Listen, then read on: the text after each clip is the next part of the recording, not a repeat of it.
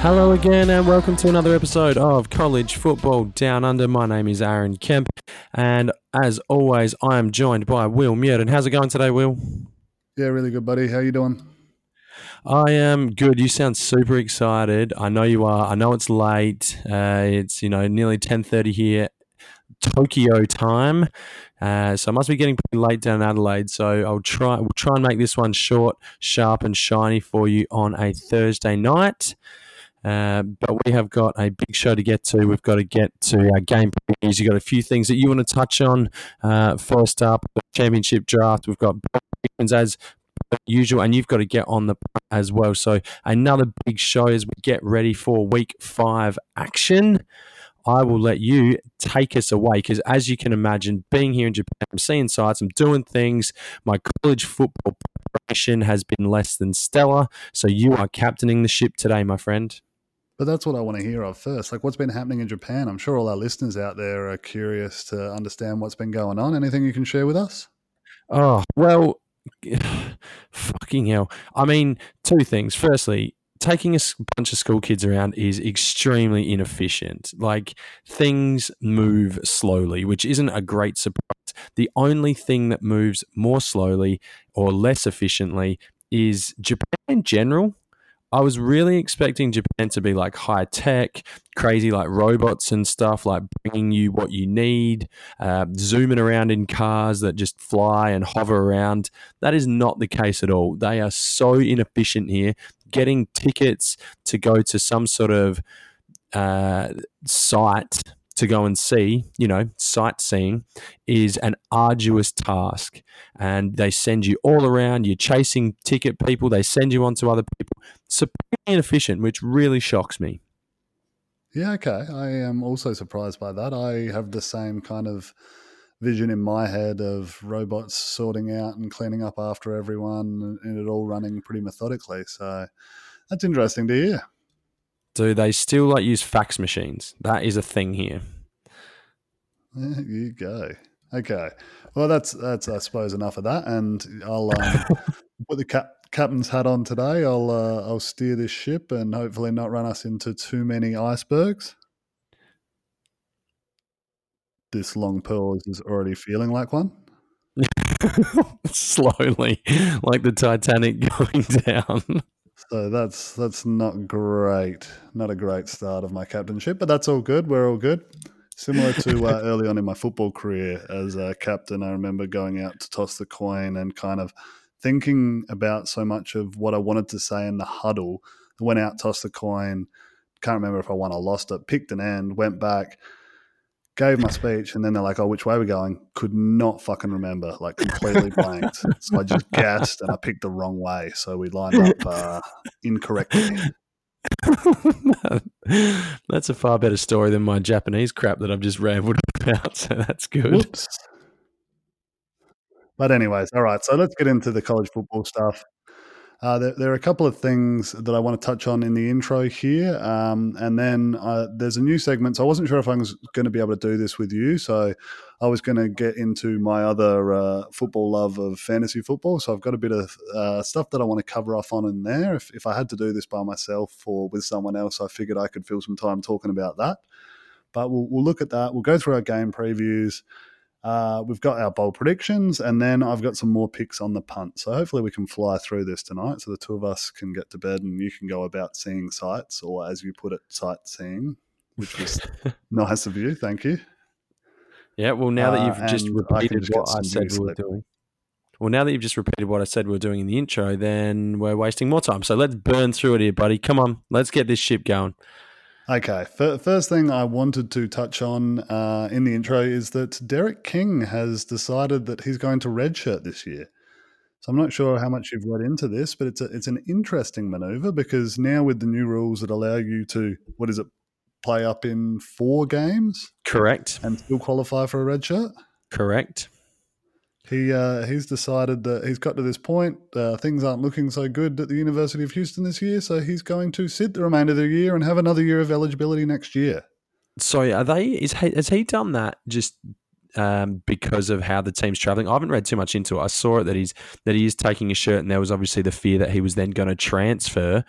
not happy with how things were going. But he said no, he wants to stick around and play at Houston next year, but it's just because the season's going so poorly. Was that the kind of attitude? He just didn't want Well, to no. So finish. that we haven't kind of had that confirmation as to really why at the moment, whether there's an injury at play or he's just, not happy with that. Secretly, I'm thinking he's seen what's happened at Oklahoma the last 2 years and then again this year. He's seen, two Heisman winning transfer quarterbacks come into that program, and then the current leader in Jalen Hurts with the bookmakers has gone there and thought, you know what, I could be the next one of those guys to do that, which, pretty smart. Yeah, I mean, is he eligible to transfer and play immediately? I assume he would have graduated because he's a senior this year. Yeah, I imagine so. I don't know all the details of that, but that would be my expectation. And yeah, I don't know if that's at play, but certainly a different dynamic that we haven't seen in college football. And it's one of those ones with, a couple of these new rules combining together to make this a possibility. Interesting.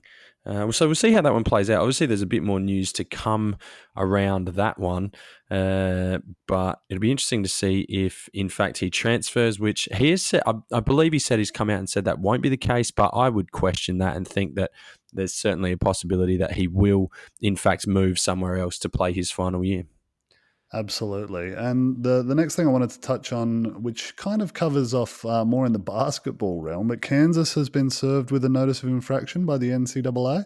So this has been levied at the basketball program, which is one of the best in all of America, but also reaches over into the football program. So that they have some minor infractions against them.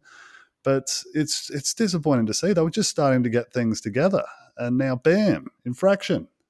How serious are we talking here? Like not going to a bowl game, or is this one of those token like slap on the wrists that the NCAA do, or they kind of say, yeah, you've got an infraction, they never actually follow through with any punishment. We never hear from it again, and it all moves on happily. Or is Yeah, this I know the could this basketball potentially be a bit more program serious? are looking down the face of loss of institutional control, Ooh. but Bill Shelf has come out and said that he denies this and that they're going to fight it. So I think there's a bit to be played out in that space. I think the football program has a little bit less to own up to, but it's never something good having these NCAA clouds hovering above, especially for a program that's as irrelevant as Kansas has been. They finally start to show a bit of competitiveness. This is not what they need in an already difficult recruiting market. Well, that's what I was thinking. Like, who are they getting in? Like, I assume it's infractions around recruiting is where the issue is. No, I'm not. I'm not necessarily sure. So yeah, I'm not exactly sure on the details. And you need to stop kind of trying to dig these out of me because I don't have them. So stop asking questions. All right, my point being is if they're hit with infractions, it's pretty hard to go from like bad to very bad. And then with infractions on top of that, you're like, hey, now we're just. I feel like it's the Brad Pitt scene in Moneyball when he's like, there are rich teams, there are poor teams, there's 50 feet of crap, and then there's Kansas football recruiting. Yeah, yeah, All that's right. probably a good analogy. Yeah, my analogies are really struggling to hit with you. You are tired, my friend. So let's keep this party moving. Since you're captaining the ship, and I feel like I've got to hold your hand in this, where are we heading to next? So I was hoping we could touch on the future fantasy studs segment. So this was an opportunity for me to try and highlight to our listeners out there all of the players that are currently going to become future fantasy assets. They're probably going to be guys that you would look to draft in dynasty leagues early on and could have an immediate impact at the next level. So I just wanted to kind of highlight the peak guys later on, and depending on the feedback that we get on this, we might go in a little bit deeper and dive in for a few others. But I think at this stage, I'll go with this, and then you can give a few thoughts if you'd like as we go along, mate. Yep, no worries. Let's do it. Perfect. Okay, so I'll run through the positions. So it's obviously those who are going to be eligible and that we expect to go on and enter into the draft. But at quarterback, there's probably two prospects who I think are likely types in Tua Tagovailoa and Justin Herbert. I have those two as probably the peak quarterback prospects coming out. I don't know how productive they'll be straight away, but they both certainly have all of the traits to be productive NFL quarterbacks. The other one at the moment who's putting his case forward is Jacob Eason at Washington. He has an absolute cannon for an arm, and he's always had those skills. He just kind of hasn't pulled it together after losing the starting job to Jake Fromm. And not mentioning him here is probably a bit unfair, but that's kind of where I'm at. So I've got those two. Is or two and a half, I suppose. Is there anyone else you've got, man?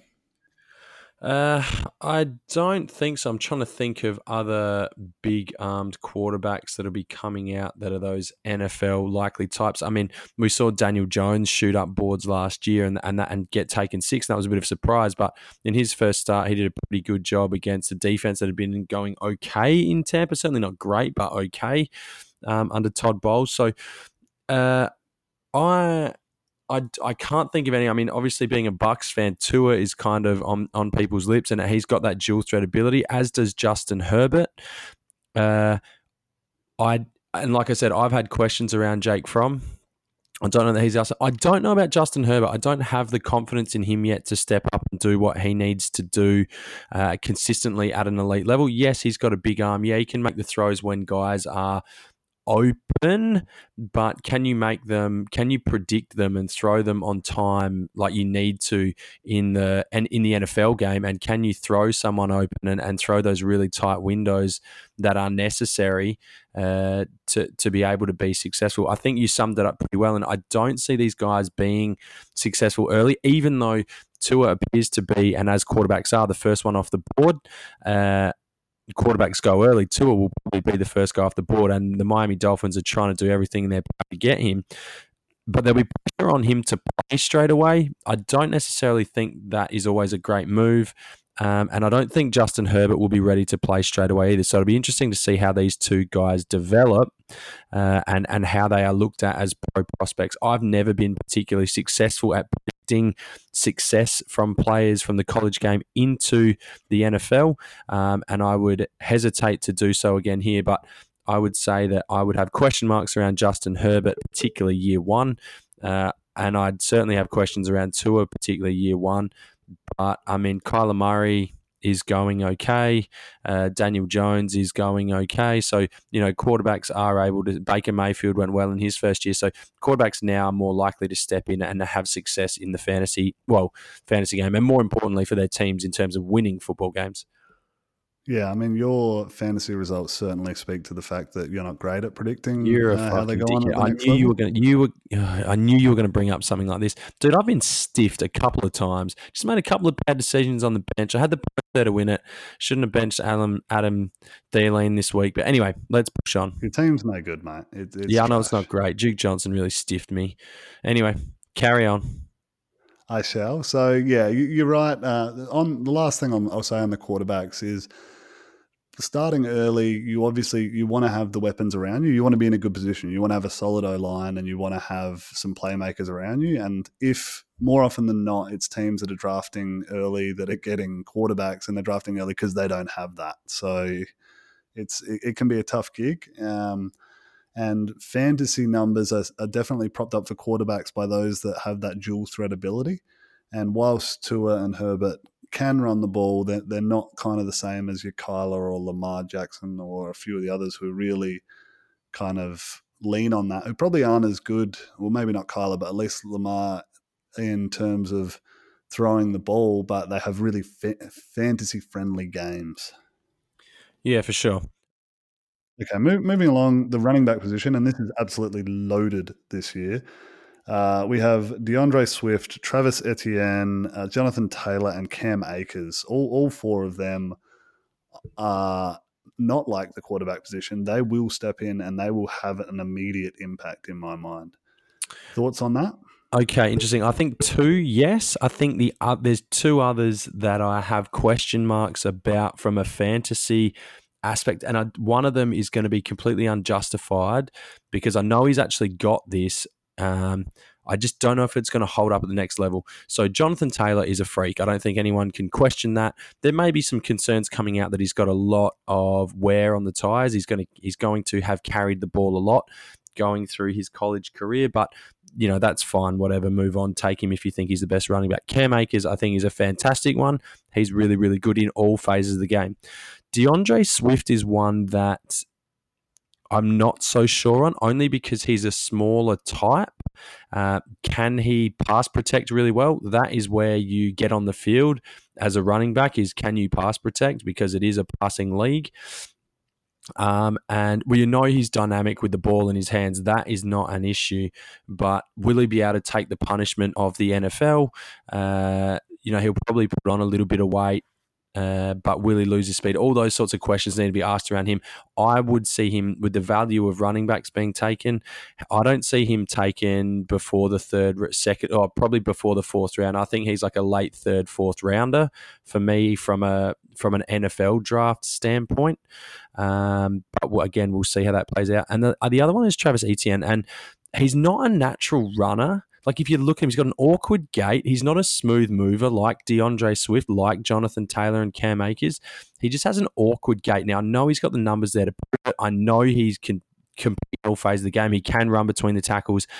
I question his breakaway speed at the next level. I think he's got it at college, and he's clearly demonstrated a lot. And a lot of people will probably come back and say, oh, he does have breakaway speed. And that's fair enough. He is quick, but so is everyone in the NFL. And I don't know. I'll be interested. I'm not ruling him out by any means. I'll be interested to see him at the next level. I think of those three, or of those four, I'm taking Jonathan Taylor and Cam Akers ahead of the other two. Having said that, I know nothing about fantasy, so that would be my choice. That is interesting, because I have DeAndre Swift as my number one. I think he's the top guy to go after, and I really like Jonathan Taylor, and I may be convinced to turn on that because he does seem to be a special talent. But DeAndre Swift does have it all. I mean, you say he's a bit smaller. He is 5'9", but he's already like 220 pounds. So yeah, he's got that size to him. He's a strong dude, and I think he will be drafted in the first round. I fully expect that. Yeah, really? yeah, absolutely. It'd be interesting. I mean, this draft process will find a lot out. He's going to put up good numbers, like he is going to be fast, and if he can be dynamic and powerful, I think teams will question his size. Certainly, he's got nothing there to question his durability. I don't think he's ever had an injury. Certainly, nothing of any serious note. So there's not really too many concerns about that coming out. So yeah, it'd be interesting to see how this draft process plays out for the running backs, because I certainly didn't have Joshua Jacobs at this time last year as being the number one running back off the board. Okay, so let's move along now, and we'll round this out with the wide receivers. I'm not going to include any tight ends here at this moment because there just doesn't seem to be anyone who's going to be relevant early on in my mind at this stage. If I was to get you to have a stab at one of the top 10 receiving by receiving yards, tight ends so far in the year, do you think you could get it for me? Get one of the top 10 so far on the year through 4 weeks of college football. Can you name one tight end Miami in the top 10? Brevin Jordan, Miami. Yeah, that's correct. He's down at 7. I think I may struggle. Who's the Notre Dame tight end that had a good not in there week on the weekend? Sorry, not in there. Yeah, he possibly wouldn't be. So I mean, I don't want to hang on this for too long, but Giovanni Ricci at Western Michigan, Hunter Bryant at Washington, and Jacob Breland at Oregon are the 3 that are currently leading it, and none of those guys kind of have huge raps on them at this stage. Not to say they don't develop into something, but I'm kind of interested by the tight end position at the moment. Yep. But wide receivers, this is probably the most stacked class that we've had for some time at the wide receiver position. And there's a whole heap of depth that we could go into, but I'm going to try and cap it at Jerry Jeudy, Laviska Shenault, and T. Higgins. Those three guys for mine are real special talents. Do you have anyone else you want to just inject in there? Not especially. I think those three guys are really interesting because they're three very different types. Chenault is a very kind of do-it-all guy. He will take end arounds. He will take. He can play out of the slot. He can play outside. He's crafty as a route runner, and he's certainly got that quickness in small space sort of stuff. There was an article that came out during the week comparing him to Julio Jones. Laviska Shenault. Yeah. And when he was coming out, and he was like that athletic freak. But Julio Jones is far bigger than Laviska Shenault. I'll bring up these numbers, but you keep going. All right.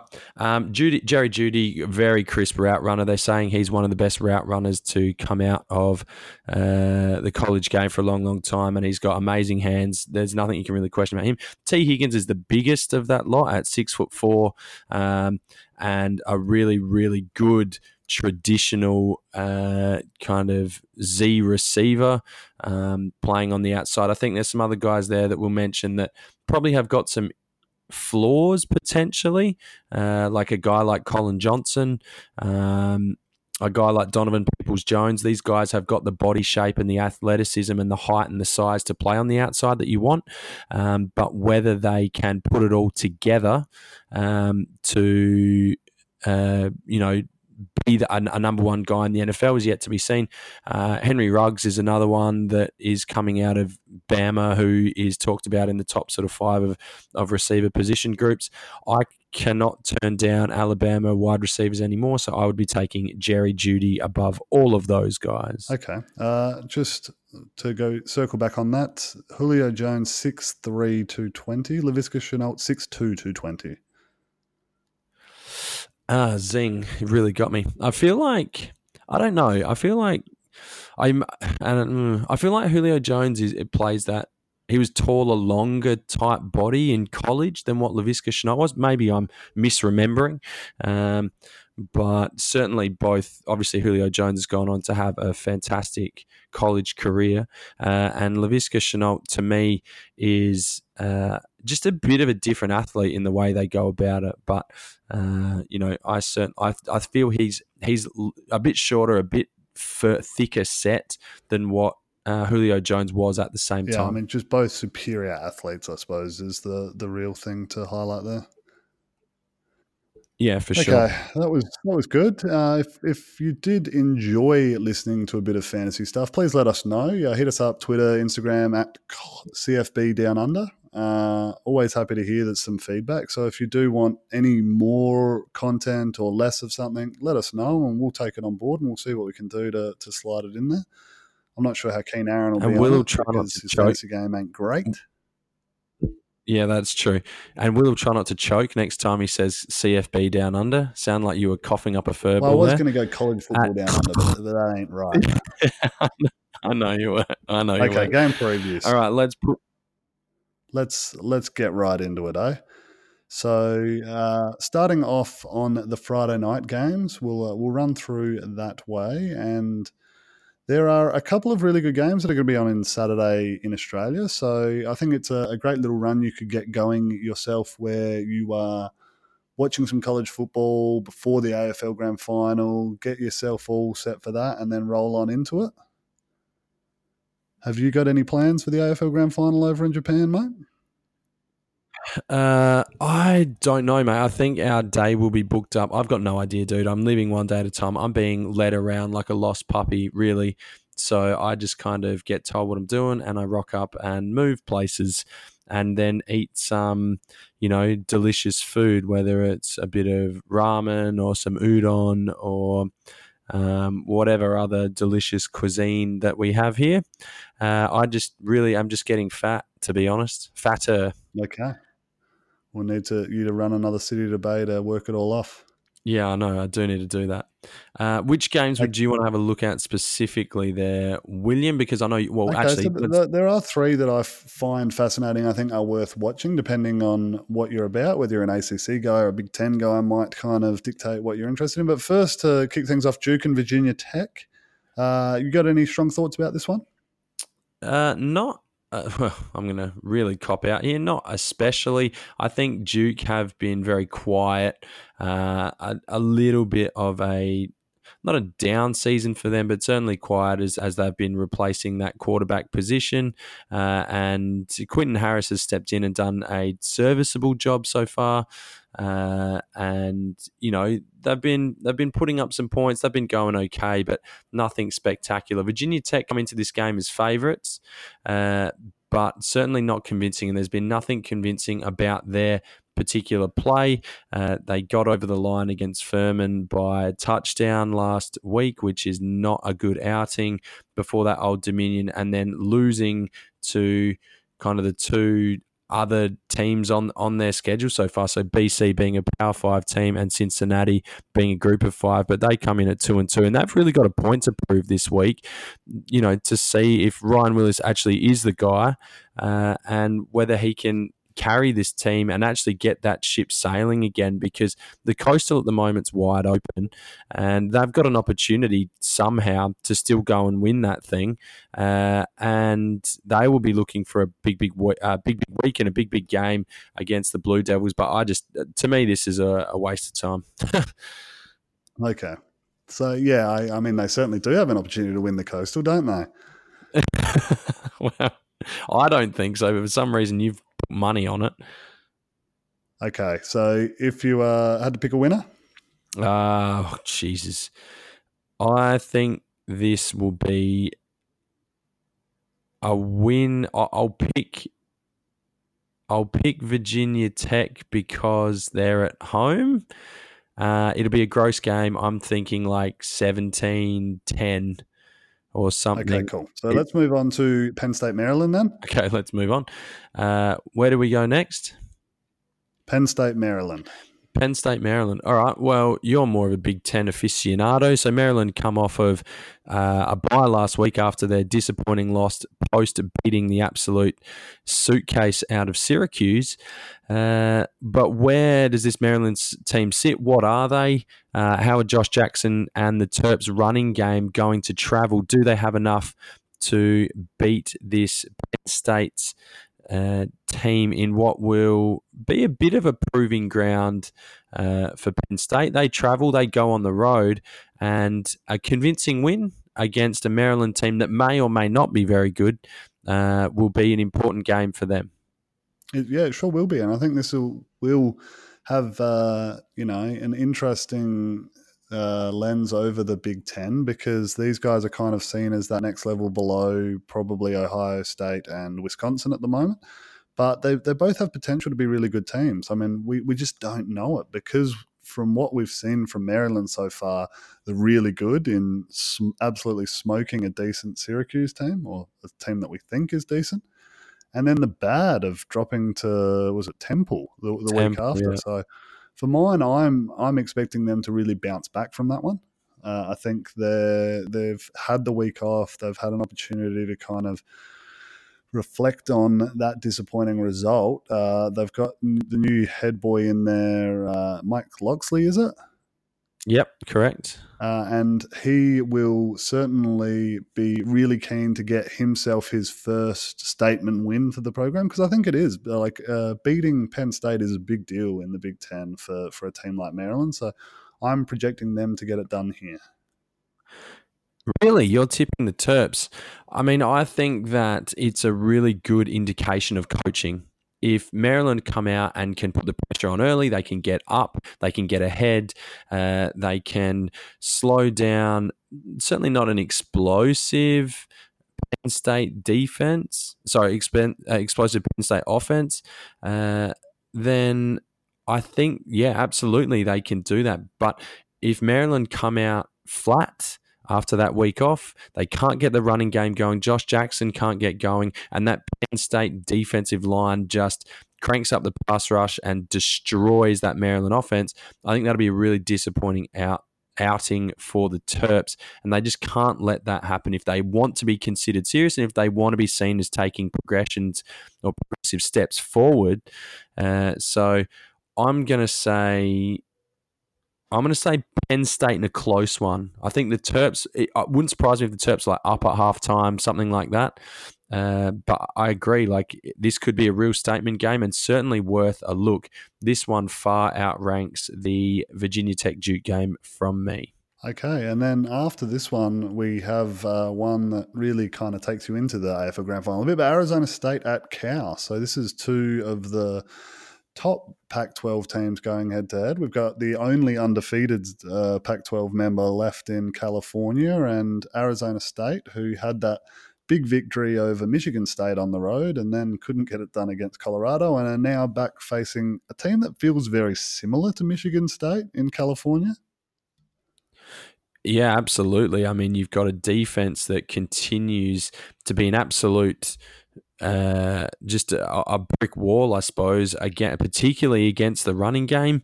They haven't conceded anything more than about 20 points in any game, and that's against some reasonable offenses as well, particularly North Texas. They're known as that high-powered offense, and they held them to 17 points. And this is a team that knows how to win close battles. So I'm picking that this again will be a tough outing for Jalen Daniels and the Arizona State offense. They're going to have to pass the ball consistently and consistently well to beat this Cal defense. And we know that Jalen Daniels has got the ability to do it. He rolled Colorado, throwing the football down the field. And I think if they can, again, if Arizona State can get out to a lead, I think they can hold it, but I don't see that happening. I think Cal's ability to, stop the run and then hopefully score enough points. I mean, that's going to be the next big issue for that Cal Bears team is, they're going to be able to keep the Sun Devils to a low enough score, but can Chase Garbers push the ball down the field enough? Can they score enough touchdowns or enough points? And it may only need to be 17 or 20 to win this game, but they're going to need to be able to hold back that ASU defense as much as possible. I would be taking Cal in this one. Okay, there you go. So, yeah, I tend to agree that it's going to be a defensive tussle. And for mine, the big difference maker here is Michael Turk, the punter for Arizona State. Certainly quite a weapon to have in these defensive matchups, and I think he could prove to be the difference maker, and I'll go Arizona State here. What does this mean for the Pac-12 if Cal go and lose this game? Do we just switch off to all Pac-12 games for the rest of the year? I think we're probably already at that point, to be perfectly honest. I mean, you don't have to switch off because they play an interesting brand of football and you've got like a nice mix of things with California and Washington State, like the whole gambit in between as well. So there's some good stuff, but from a national recognition, being able to challenge for the national title, yeah, absolutely. You can already turn them off. They're done from that conversation in my mind. Okay. Cool. Moving on to some Sunday football. Yes, absolutely. So for mine, this isn't the week that I'm getting up at 1:30. I managed to get up early last week for the Michigan-Wisconsin big noon kickoff. This one, there's not really anything doing it for me. So please tell me if you disagree with any of these, Aaron, and my thoughts. But Texas Tech, Oklahoma, I don't see that being close. No, I think both teams will put up a lot of yards and Texas Tech will put up less points than what Oklahoma do. But interestingly enough, Jalen Hurts goes into this game as the leading rusher for either team, which shows, well, probably how much both teams like to pass the ball down the field, but secondly, how well Jalen Hurts is playing as well from that quarterback position. Yeah, Oklahoma at then Cancer. Northwestern, Wisconsin. Nothing of interest there. Northwestern have been incredibly disappointing, and Wisconsin have been, to me, almost the borderline surprise packet of the season. And like I said in the recap episode earlier in the week, I haven't seen a team that looks so united, so gelled, from coaching staff to water boy to players to towel waving guy to everyone getting on the same page. That is Wisconsin football, and I expect them to. It'll probably be closer than I think, only because of the big build up to the Michigan game, and there's possibly a little bit of a letdowny sort of thing going to happen, but it won't be enough to scare a Wisconsin loss or anything like that. Okay, yeah, couldn't agree with you more on that. Then another one in the Big Ten, Rutgers, Michigan. Are they No, going to bounce back? move on. Yeah, Michigan will bounce back. Rutgers are terrible. Terrible. Move on. Okay. Then, whilst we're talking terrible, I've got a couple of teams who have been quite disappointing in the SEC. Also at 1:30, Texas A&M and Arkansas. Yeah, Texas A&M continue to be ranked. I feel like they've been ranked in the 20s for like the last 72 weeks straight. I don't fully understand it. I don't think Arkansas have been incredibly disappointing. I think that Chad Morris offense, which came out of Clemson and was supposed to be this, this new, faster paced, high scoring, dynamic offense for the Pigs, just hasn't got going to the level they want, and they're just not putting up enough yards and enough points to go and beat A&M.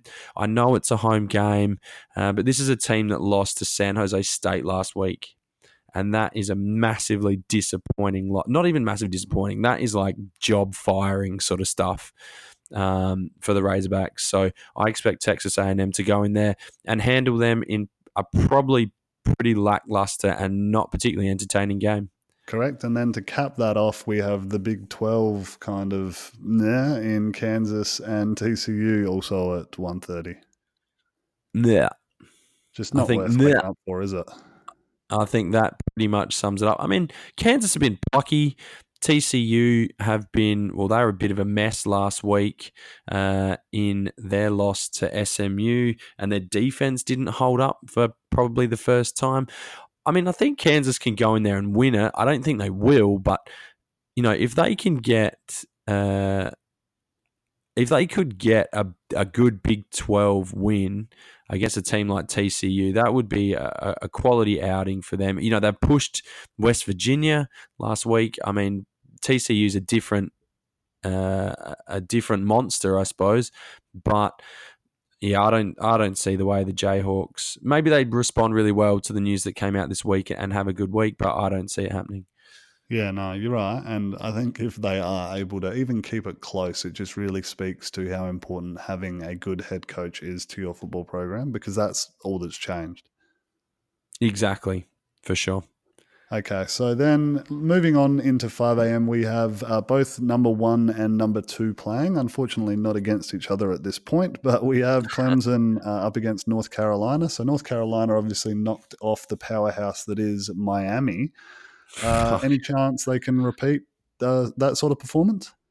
This is the same Miami team that was in a dogfight with Central Michigan at home last week, and that has been a negative firefight all week, and it's going to continue on the bye week. Anyway, Clemson, North Carolina. No, I mean, I said even after that Miami game, I don't think North Carolina is very good. They've in consecutive weeks, they've managed to lose to both Wake Forest and Appalachian State. So I don't think that there's much to get excited about. I mean, Sam Howell gets a taste of a really good defense, a really well-coached team. This is going to be a beatdown. I'm talking like 35-3, something like that. I don't see North Carolina being able to move the ball. Clemson will do what they want. Okay, and then Alabama, Ole Miss. Previously have had some cracker showdowns. I think those days are dead and gone, at least for now anyways. Yeah, well, when Hugh Freeze isn't cheating to get recruits, it becomes hard to compete. Ole Miss will again put up yards, but they'll concede more. Alabama in an easy finish. You missed the getting caught cheating to get recruits. That's the issue, getting caught. Well, he wasn't initially now, and then he was. So Okay, so anyway, we won't dwell on this. no, that's old news, dead and buried. We'll keep it present here. So after that, there are two really interesting games, at least in my mind. We've got a couple of ranked matchups at that 5 o'clock slot. So I think it's definitely worth getting up for and having a look. Hopefully you haven't had too many beers across your AFL Grand Final day, and 5 o'clock doesn't seem too daunting. But the first one there, Virginia Notre Dame. I really like the look of this matchup. Well, why don't you take us through it then, mate, and I will chip in. Sure thing. So for me, this one is interesting because we're going to really find out where Virginia are at. I know the two of us kind of going into the year were like, not so sure. And then their performances have been impressive. Notre Dame was a little similar. And then last week, they certainly didn't disgrace themselves up against a very good Georgia team. And that was a hell of a matchup. So they came out on the wrong side of that, but didn't really slide down the polls all that much because everyone saw and respected what they put out there on the field. So this one here is an opportunity for both sides to kind of progress their case. So if Virginia can get this win, they're kind of saying, look, these guys matched it with the best of, well, up there with the best of the SEC, and we've knocked them off, so we can take on anyone.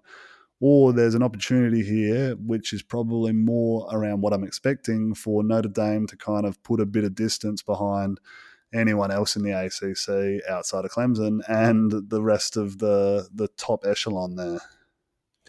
Yeah, I don't know how I see this one going. I think, you've got a Notre Dame team that is returning and playing at home, and it is never, ever, ever easy to go and play up there against the Golden Domers. So that is a tough stadium to play at for Virginia, and I think they will feel that.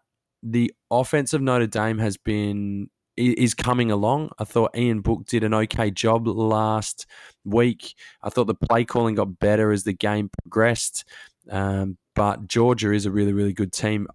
I see they're nearly a 2-touchdown favorite here. I'm seeing it at 12.5. That's correct, yep. I think Virginia probably get it to like 10, something like that. I think Virginia are okay.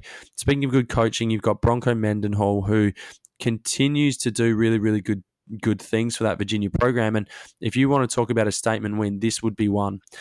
The thing that I was impressed by, though, last week was Notre Dame's ability to stop the run, particularly in the first half. It got away from them a little bit in the second half, obviously, as they started to wear down.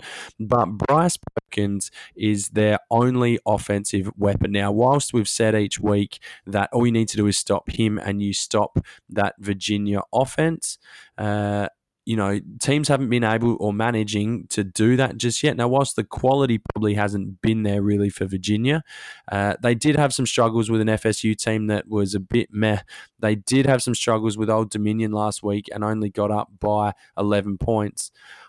I don't think they'll be able to get enough consistent effort and output on the offensive side of the ball to go with Notre Dame, and I think Notre Dame do this in a comfortable 10-point win. It could be less than that, like 7 to 10 points, but I think it will be a comfortable outing for them. At no point will Virginia really threaten.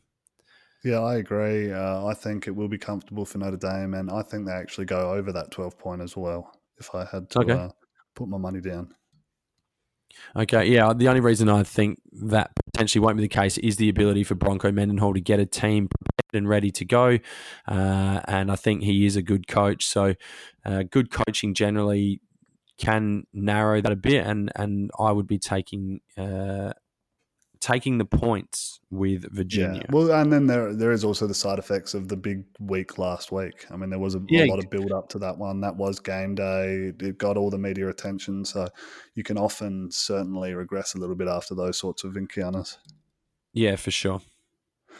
Okay, so the other ranked matchup we have is Pac-12 clash, USC and Washington. I guess they're really kind of trying to fight it out. Is this one that you would be dialing into, or what are your thoughts on this one here? I mean, I think I'd be keeping a closer eye on the Virginia Notre Dame game. I'll be looking to see how Jacob Eason goes. Last week, I thought Utah were the better team for probably 3 quarters. USC relied on the big play to Michael Pittman and Tyler Vaughns, and they were Keelan Slotis was throwing into like double and triple coverage at times, and just they were plucking the ball and then not only doing that, landing on their feet and running for touchdowns. That's not happening this week against Washington. It is just not happening. You're not going to be able to score like that. And, actually check that. Sorry, it wasn't Keelan Slotis. He got knocked out of the game. Matt Fink was the guy who was throwing the ball up. I was going to say that. Sorry? I was going to say that. Sorry, my bad. But I just think this Washington defense takes it to another level. And the inability for USC to be able to run the ball and then combine that with, if you're going to throw that ball up against this potentially questionable Washington secondary, it's just not going to result in good play for you. The only way USC wins this game is if they're somehow able to run the ball. And I just don't believe that they will be able to do that. I think Washington continue to hit their stride, and that 18 points a game that they're conceding as a defense in Washington will be matched, and that won't be enough to beat the Huskies. I'm taking Washington, Jacob Eason to have a really good game, and I could see them turning the ball over multiple times and doing a number on USC. Yeah, absolutely. I mean, this is a tough game when you've got your full team available to you, when you've got the full arsenal up and about, and they don't. We know that they're down to their third string quarterback, so I don't really like the Trojans' chances in this. It could be a good learning experience. It could also be a nasty one for them. As you said, there could be a lot of turnovers here because if they do fall behind and they have to start pressing, whilst they have supremely talented wide receivers, it's not going to be an easy situation for them. So yeah, that should be one that Washington are able to walk away with. Yeah, okay, for sure. And even though there's only 4.4 positions different in the rankings, I feel like the chasm between them is far bigger than just that 17 to 21. Yeah, I feel you on that actually. The other ones at 5 o'clock, there are 3 games I wouldn't necessarily be dialed into, but I'd certainly be checking on the phone as things go. So you've got Indiana, Michigan State, both of those teams 3-1 in the Big Ten at the moment. You've got Wake Forest and Boston College. So Wake haven't lost yet in the ACC, going up against a good Boston College team who have that unfortunate loss to the powerhouse Kansas program. And then you have Iowa State and Baylor going head-to-head also for the Big 12 side of things. Alrighty, so moving on to the next time slot when, if you did have those beers, you've got to try and drag yourself out for this. 8:30, Mississippi State, Auburn. This one's going to be good. I look forward to this. Yeah, I mean, I think like we said in the preview game, this is a real it's got a bit of a trappy feel to it for Auburn. Now, I know that Auburn are at home, which is always a benefit, but they will be, they did have a big week that, like you said, there was a pretty big build-up with Texas A&M last week just to see what they were capable of. And I think this Mississippi State team, especially if they can continue to progress, their defense has been okay, but if they can continue to, keep that Auburn passing attack under wraps and put enough pressure on the run game, force the ball hopefully into Bo Nix's hands and maybe get him to make some mistakes. He's certainly not tearing the game up with a high-powered passing game. Maybe they can put enough pressure on. I don't think this is going to be a high-scoring, explosive game. I think we're talking grinded out sort of football again. Yeah, okay. After watching Auburn play last week, I have a lot more respect for them now this year, and I think they will be the much better team in this one. They do tend to struggle throwing the ball a little bit at the moment. So Bo Nix looks like he's a good quarterback, but they're not putting up huge numbers offensively. They're not kind of asking him, but there's not the need to do that, to kind of risk that. So I think it's going to be another situation where they win comfortably. The scoreboard might not reflect that it's a comfortable victory, but I think this is one where, again, they kind of assert their dominance on the field. Yeah, I think this one may be a little bit closer than that. The other game that is on at 8:30 is Kansas State at Oklahoma State. So this is my boys going head-to-head back at Boone Pickens Stadium. Again, the unranked team playing a ranked side. Yes, they're home this time, but they are favourite again, so someone is slighting them. The bookies certainly back them more than the pollsters.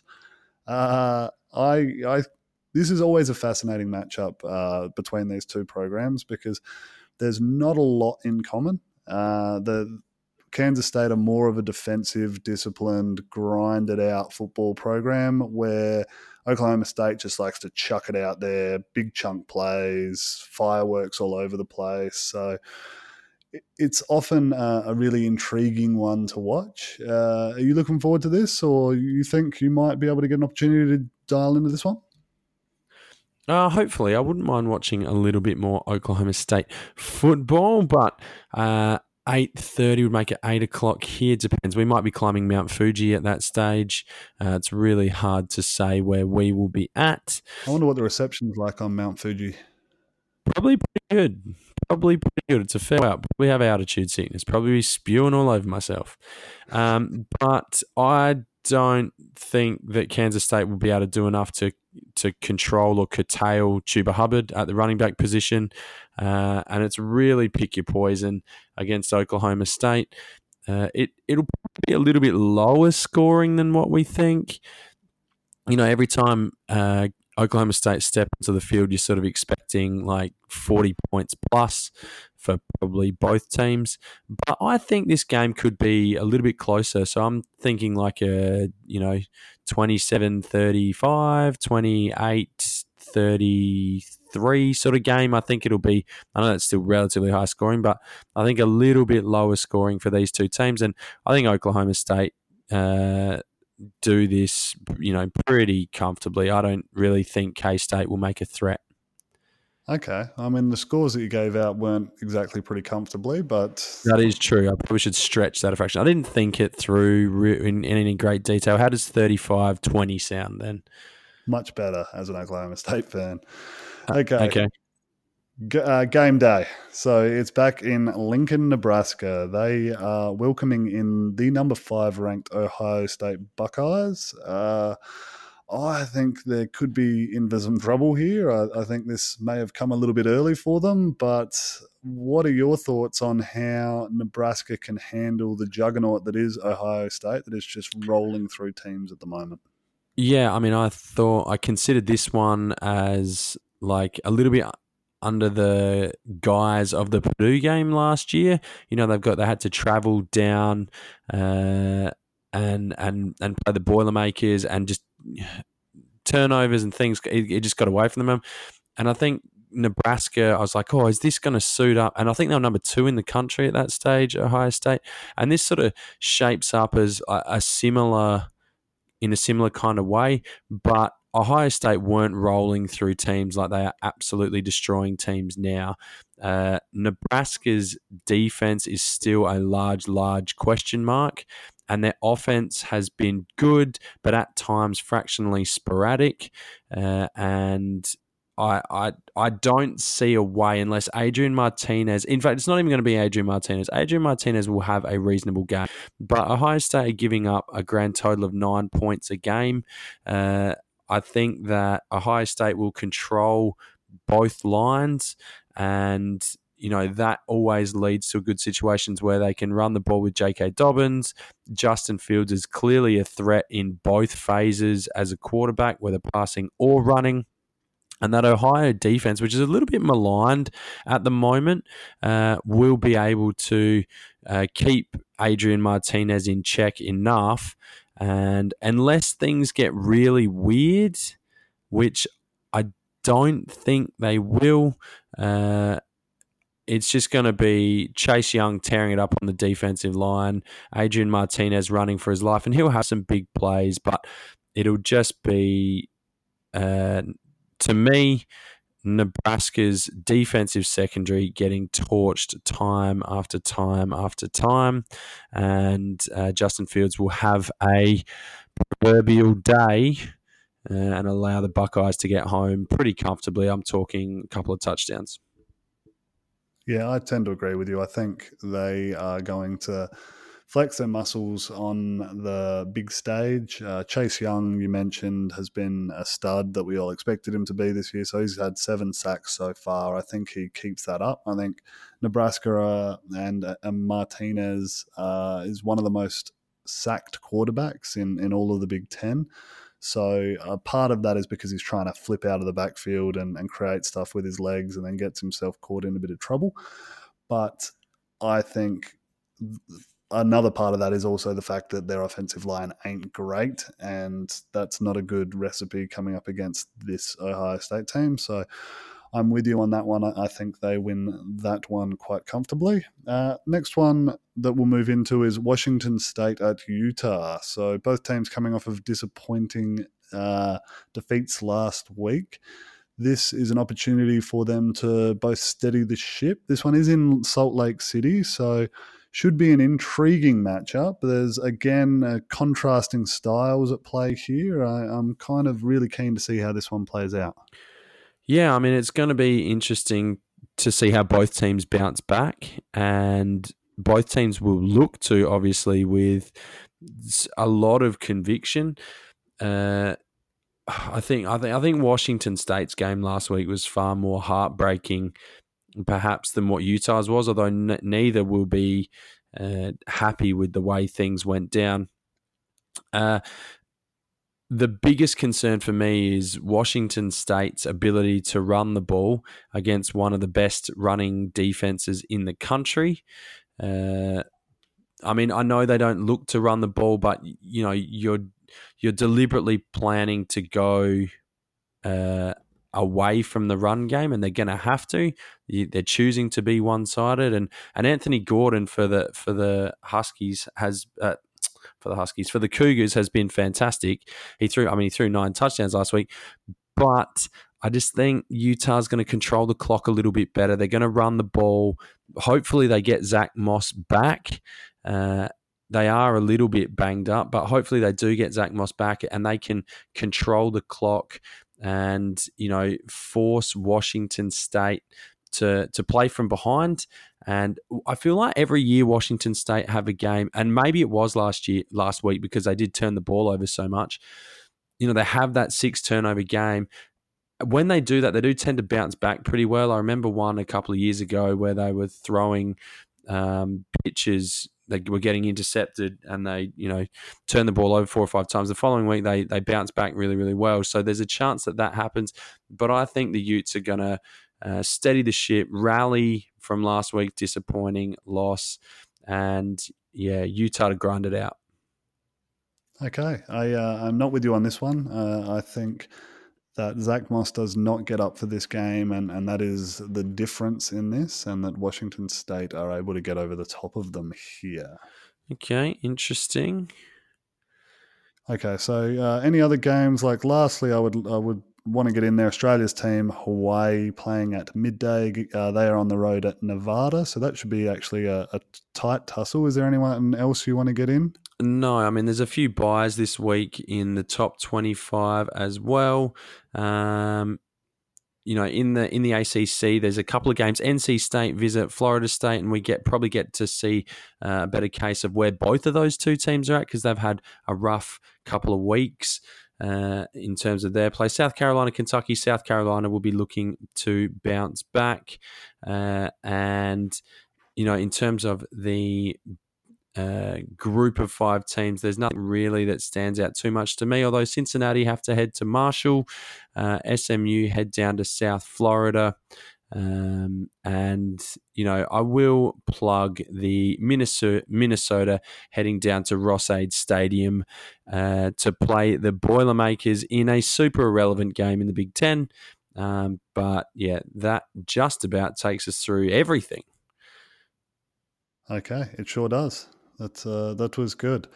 So Normally, this point of the show, we would touch on the championship draft, but obviously, those that listened earlier in the week, we knocked it over there because we weren't sure of your availability over in Japan. So, just a quick recap of that one. I went in, we were picking between 11 and 25 because Hawaii had put up 34 points. So, I went in and grabbed Texas so that I had a Big 12 team in my squad. Who did you grab again? I got Penn State, not because I think they're going to go and win, but because I don't think Michigan's very good, and I think Penn State will finish. Because of the change of rules, I've decided to pick a team that I think will finish ranked relatively highly. Clever. Okay, so that's good. Let's go bold predictions now. You can kick us off, mate. What have you got as your bold prediction for week 5? Okay, so I want to take you back in time. I'm taking you back to the 29th of September, 2012. Now, whilst this weekend doesn't fall on the 29th of September in America, it falls on the 29th of September for us on Sunday morning. Number 3, LSU had the might of the FCS Towson come to town. Now, this was an LSU team quarterbacked by Zach Mettenberger, and they had guys like Odell Beckham, they had Russell Shepard, and a whole slew of NFL players. And how long ago was this? 2012. Okay. The Towson Tigers stunned number 3 LSU up until halftime, and LSU were down, which Towson could, not often would you say that they would be leading at halftime against the number 3 team in the country. Let's fast forward here. September 28th, but we'll call it 29th, 2019. Towson visit Gainesville to play the Florida Gators. And I'm going to say that we're going to have a repeat of the 2012 game against LSU, and Towson will be leading at halftime against Florida. Okay, there you go. Then they'll get That's an interesting one. You've dug into the archive there. Yeah. Who says I don't do prep when I'm in Japan? Yeah, well, I mean, that must have been the flight on the way over there. You just exclusively reading up on college football. I like it. Smooth pause there as well. That was good. I didn't know where you were going to go. Well, this is going to sound stupid when I cut it out on the edits. All right. Anyways, my turn for my bold prediction. So this one, my prediction is that you'll be wrong. So for the 3 Saturday games that we discussed, I jotted down your tips here. Oh, gee. Give me a bloody spell. So Towson are going to be not going to be leading against Florida at halftime. Brilliant. Well done by you. No. For the Saturday games, Virginia Tech at Duke, or Duke at Virginia Tech, should I say. You picked Virginia Tech to win that one? I did. Yeah, I'm saying Duke will win. Okay. Penn and Maryland, you said Penn will win. I'm saying Maryland will win. And Cal and Arizona State, you said Cal. I'm saying Arizona State. So I'm saying you're going to be wrong on all 3 of those matchups. Gee, who are the favourites in this? Let's go back to that. So Virginia Tech. Mate, you picked them. Don't fucking come at me with this shit. You picked these games, and I'm telling you're going to be wrong in every one of them. Okay, I don't. My point is, I don't think that's particularly bold. Me going the complete opposite to 3 things that you get to decide is not bold. Well, I mean, you get to decide it on the punt every week, and you still manage to lose. So. Yeah, but I do that based off of a number of different things, and it's very rare that I lose all of them. Yeah, I mean, I'm disappointed that you don't think that this is bold because you've had a choice to pick out 3 results, and I'm going the complete opposite of all of them. I think they're all close games, though. That's the thing. Anyway, I will allow it, and I'll allow it at this stage until I get them all wrong, and then I won't allow it. But, the lines in some of those games are pretty tight. Anyway, let's... Don't give a shit, mate. You could have picked either side of them. You could have gone Duke. I would have gone Virginia Tech. Gee, Doesn't matter. I'm backing you in to have some knowledge over this. Well, actually, I'm backing you in to have no knowledge over exactly. all these. And for my I correction don't to come hear up. you picking the Auburn Mississippi State game or the Virginia Notre Dame game. I said Saturday, Okay. Friday night football. All right, let's move on out of this bickering, childlike bickering. Where are we at next? Oh, it's on the I'm We sure. are going on the punt.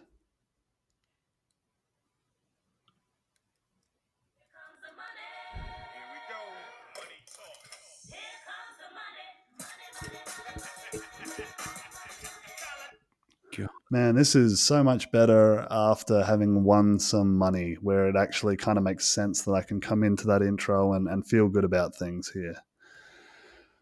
Okay, so Gee, you sound winning week last week. We're going back to the same formula, exactly the same formula. So this week I have 2 selections that I'm making. I have 2 other options, and I want your help in picking them for me. okay. And then hopefully we can jag all 3. We'll get the multi going, and we'll make some real money. How does that sound? That sounds perfect. Wonderful. Okay, so my first one that I'm going with is the NC State Florida State matchup.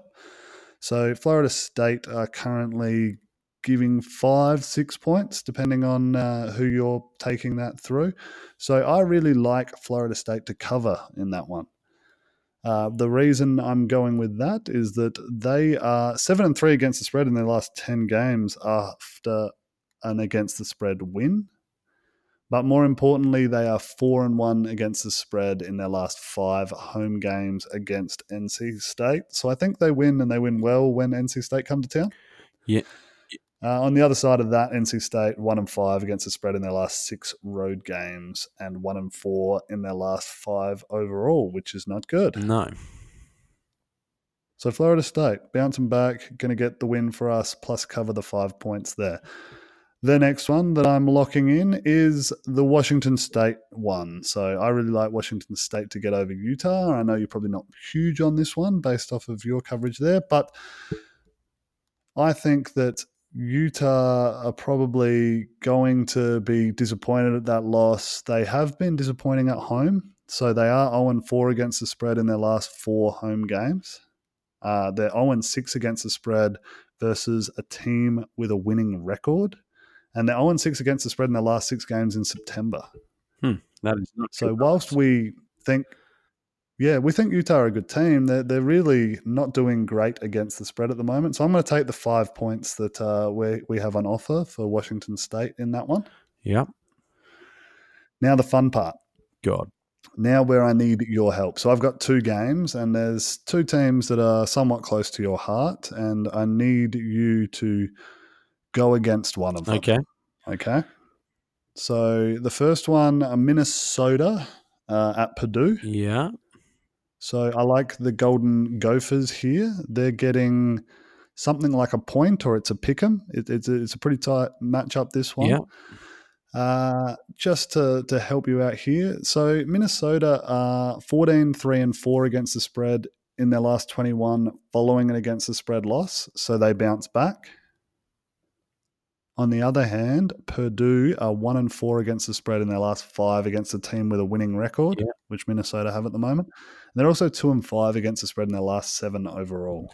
Okay. Now, Minnesota have been playing teams tight this year. They just got over the line against Georgia Southern.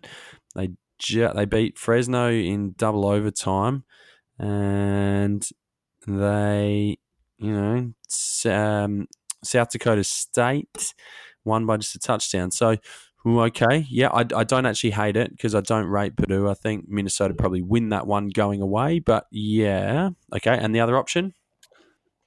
The other option for you, my friend, is Nevada -2 against Australia's team Hawaii. So the Rainbow Warriors are 2-10-1 against the spread in their last 13 road games. It's a hell of a road trip for any time they leave the island, and it really, the numbers aren't great for them there. Where on the other hand, the Wolfpack 4-0 against the spread against a team with a winning record, and they're also 5-1 against the spread in their last 6 games. I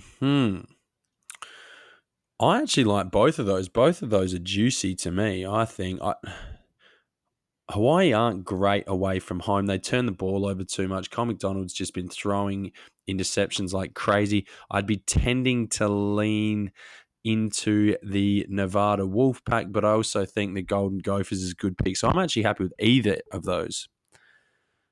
Okay, let's do it. Lock it in. We're going 2 units on all of these matchups, and then we're going 2 units on all 4 of them to get up. So it's going to be a big multi-payout on this one. Okay, yeah. Gee, feeling confident this week. Yeah, well, you've just kind of backed me in on what we've done there, so we might as well swing for the fences a little bit here. We'll go the 4, 2 units on each, and then the multi. This is going to be good, mate. All right. Maybe if it all comes up, I can come join you for the back end of your trip. Yeah, that'd be good. The kids will be at school. That'll be sweet. We'll go, I don't know what you do here with time. Work, I think, or fall asleep at a Starbucks. I don't know. Anyway. Okay. That brings us to the end of this Week 5 preview.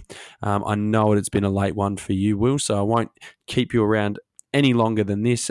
But please, as always, do join us on Twitter or on Instagram at CFB Down Under. Make sure you do hit us up. Make sure you hit that subscribe button. Leave us a review. Do all those things. Tell all your friends. Tell your family. Let's get everybody on board as we are coming up to halfway through college football season for 2019.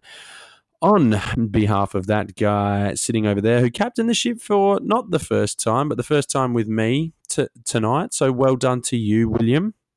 A bit shaky early. Thanks, mate. You probably nicked a couple of the little docks on the way out as we left port, but you managed to get her on the straight and narrow eventually. But on behalf of first mate Will Muirden, I am the captain all the way over here in Japan. My name's Aaron Kemp, and we will see you next time. Just sit right back and you'll hear a tale of a fateful trip that started from this tropic point aboard this tiny ship. The mate was a mighty sailing man, the skipper brave and sure. 5 passengers set sail that day for a 3-hour tour.